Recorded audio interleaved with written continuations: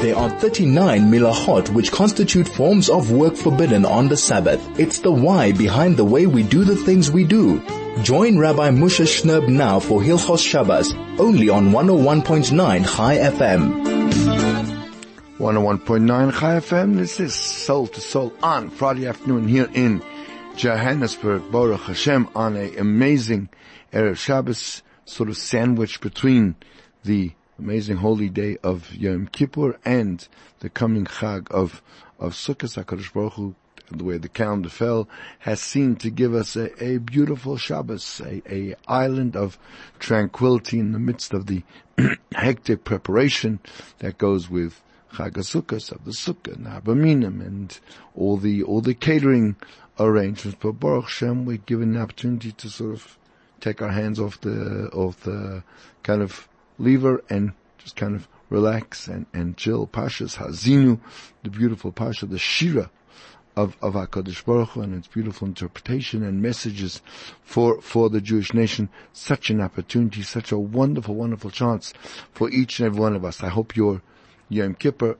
fast was not that difficult. I hope it was a meaningful, I hope it was an inspiring day. I hope it was a day that you really felt the opportunity to come close to the abundance from HaKadosh Baruch Hu, and to pour your heart out and really make your innermost desires and wants and aspirations and goals for the coming year known to Him, so that Be'ez Hashem we'll have the Siyat L'Shmaya, we'll have the ability, we'll have the direction to be able to move and to achieve and to grow in this year in Tavshin Pei.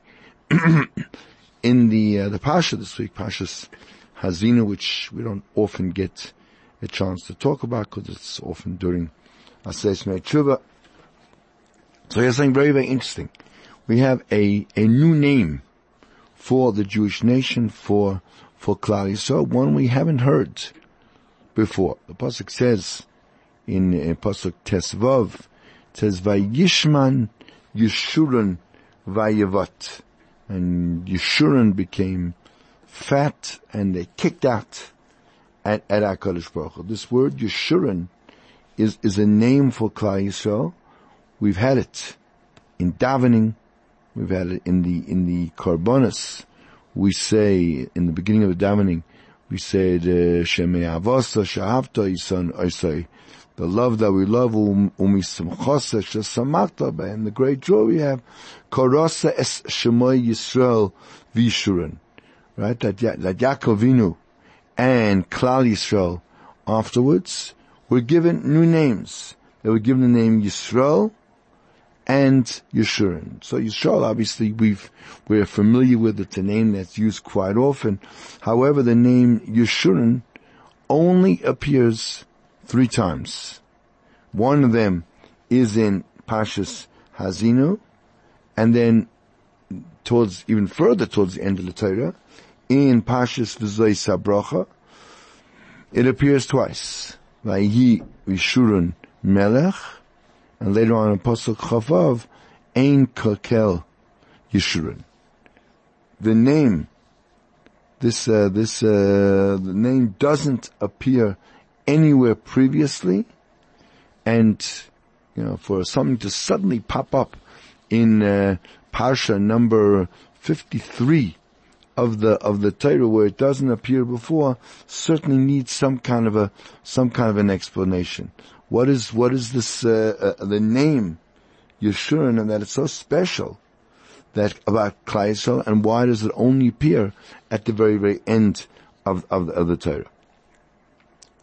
So the key to understanding it seems to lie in a Ramban. The Ramban in beginning of Devarim. So he's talking about one of the classic rules of Tanakh. He brings the rule that sometimes we find that names change. We find different people's names appear kind of one way, and then later on with a slightly a different pronunciation. Right? Let's say, for example, sometimes you have the word Yonasan, which became Yohainasan later, and we find many others in a similar way. the Ramban tells us the klal is as follows, that we find in Tanakh that names change based on the reason or the meaning of the name. And kind of in the middle of of his words, as he's kind of speaking, he says that sometimes the fact that a name changes is a shvach, is a praise for a person, right? That's where Yaakov becomes Yisrael, where we change the name of Yaakov. Yaakov is not such a great name. Yaakov is a lashon of almost of crookedness, of fooling, right? And then we change that. Yaakov, or in fact the Bnei Yisrael, is later called Yeshurun, which is an expression of Yosher, of being straight. It's the opposites, right? We said we had before a kisaseh ha'toyiv v'hayosher b'nei Hashem, and Rashi says over there what's Yosher b'nei Adam and v'toyiv b'nei Shemayim. So in other words, Rashi defines Yosher as something which is straight in the eyes of people. So when it says Vayishman Yeshurun Vayivut, they gave it a name Yeshurun. So here at the end of the Chumash, so this generation, the Dora Midbar, apparently was not deserving anymore of the name Yeshurun. They weren't as straight as they should have been, and the name Yeshurun comes as the Klal Yisrael is ready to enter Eretz Yisrael, and such a name, such an amazing name of like Yeshurun, is a name you have to deserve. Your names don't come haphazardly; they come when you actually deserve it. The Gemara in Yuma on Ayin Gimel Amud Beis, that says that on the stones of the Choshen, so we know besides the names of the 12 Shvatim were the names also of the three of us, Avram, Yitzchak, Yaakov, and the words Shiftei Yeshurun. And again, the word Yeshurun appears there.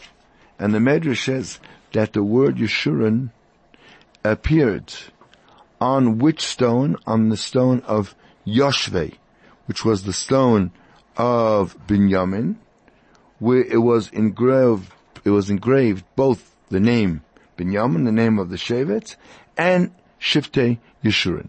That's how the Gemara is explained, and the Medrash repeats that. And it's interesting that the Gemara says, the Gemara in the Yerushalmi says that it didn't say Shiftei Yeshurun, but rather it said Shiftei Yisrael.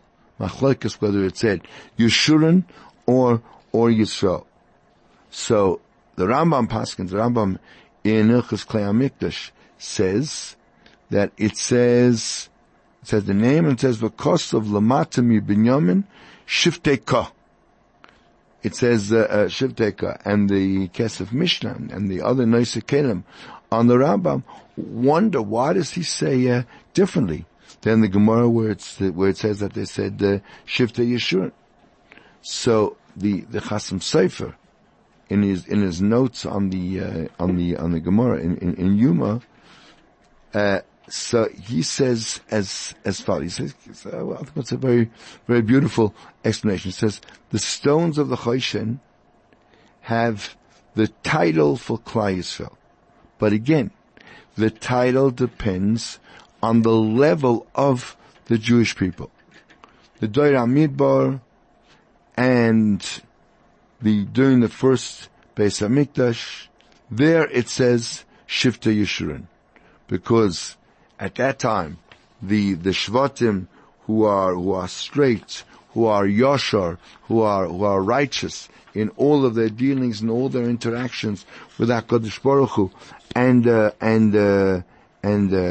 people, and that's both in the eyes of Hashem and also in Einei Bnei Adam.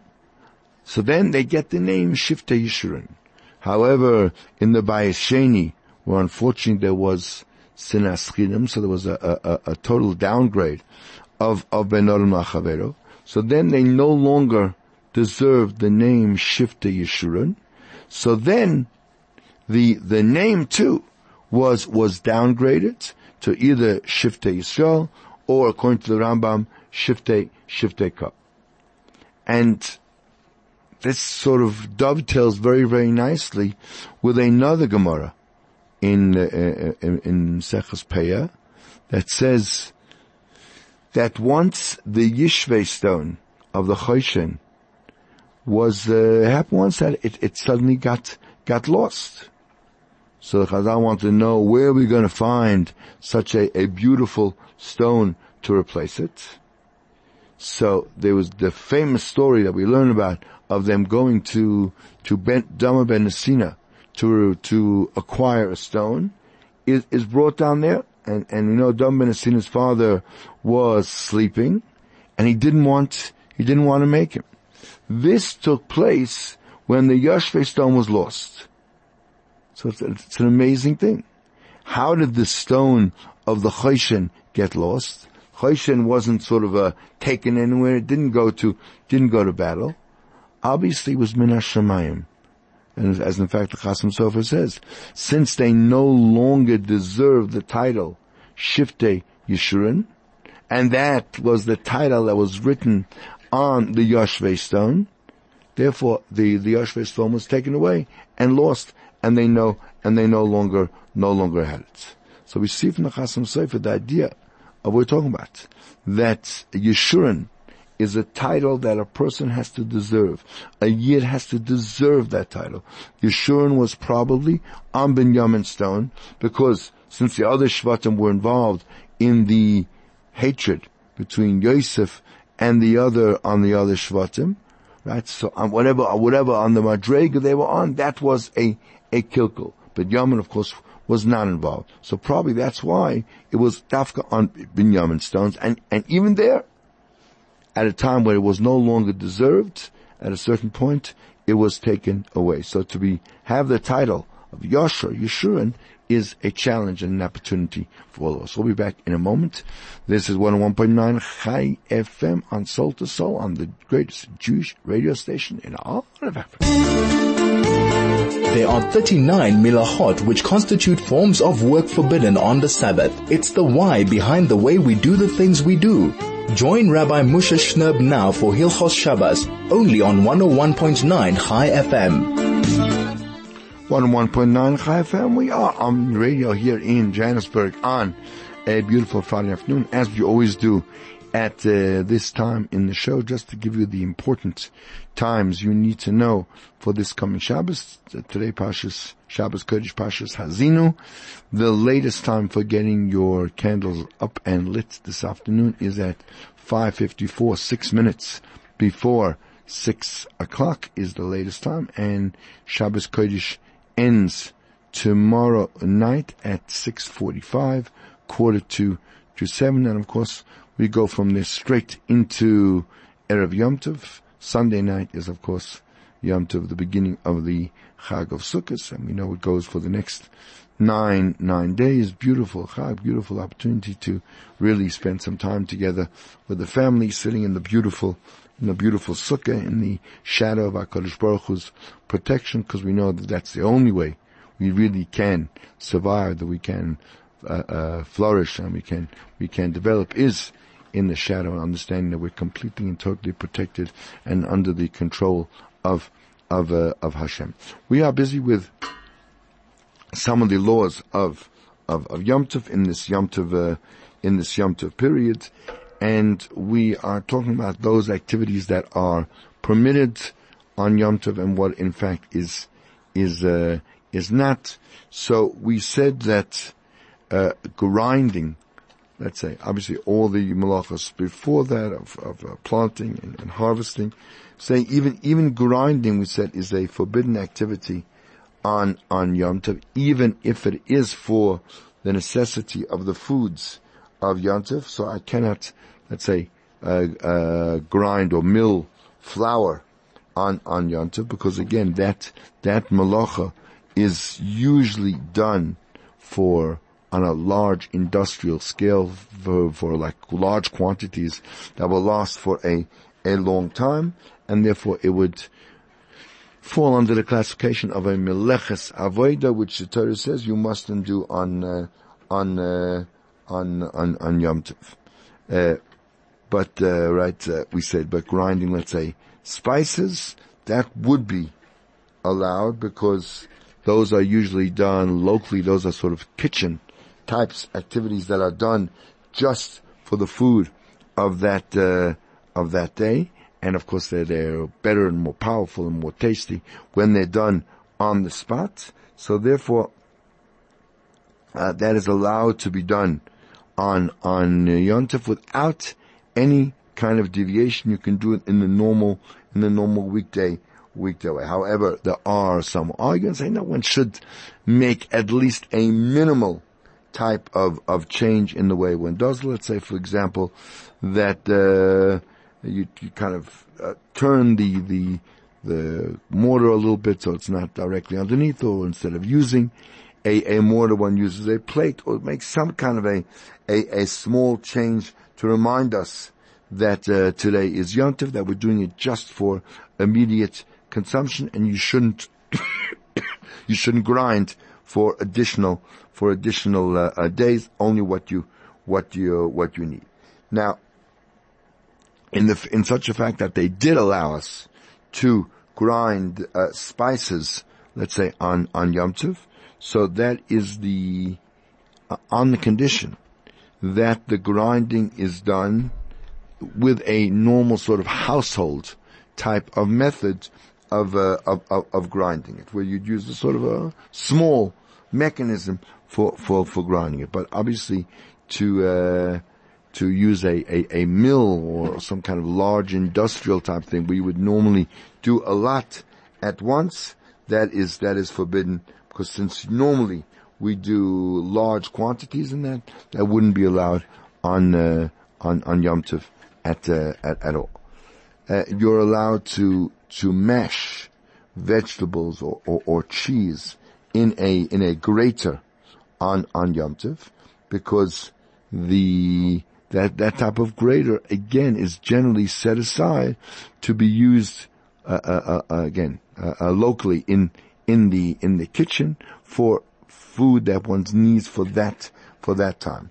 But again, if you need, let's say, to mash for Yom Tov, those kind of foods that you normally won't do in a small quantity, you do it for, let's say, a long period of time, even though you need some of it for now. So then again, one should make some kind of a deviation or alteration in the way one does it. For, let's say, to turn over the grater and use it bottom side up or something like that. Or if you usually grate it on a plate, put it onto a tray or something different. And again, it goes out saying that whatever you're allowed to do on Shabbos, so that you certainly are allowed to do on Yom Tov also.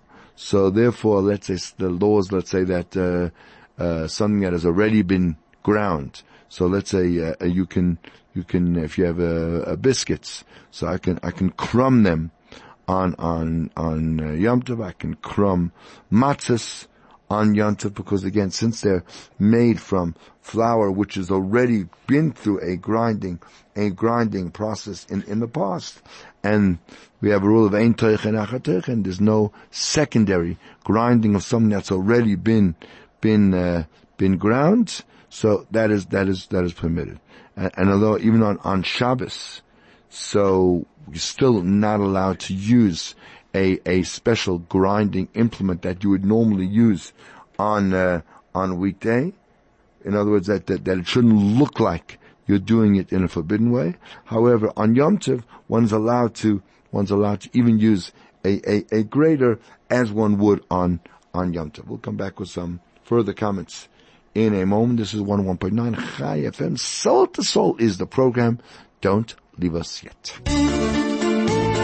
There are 39 milachot which constitute forms of work forbidden on the Sabbath. It's the why behind the way we do the things we do. Join Rabbi Moshe Shnerb now for Hilchos Shabbos, only on 101.9 Chai FM. 101.9 Chai FM. We're back on your radio here on Friday afternoon. A few closing comments on our halacha segment before we run away and get ready for Shabbos. So in terms of sifting flour or kneading a dough, so that the malacha of meraked, which is a malacha that encompasses sifting of your flour after you've ground it up. So we know that even after you've ground the flour, so it has the little bits of bran, little stuff that's imperfections that are left in the flour.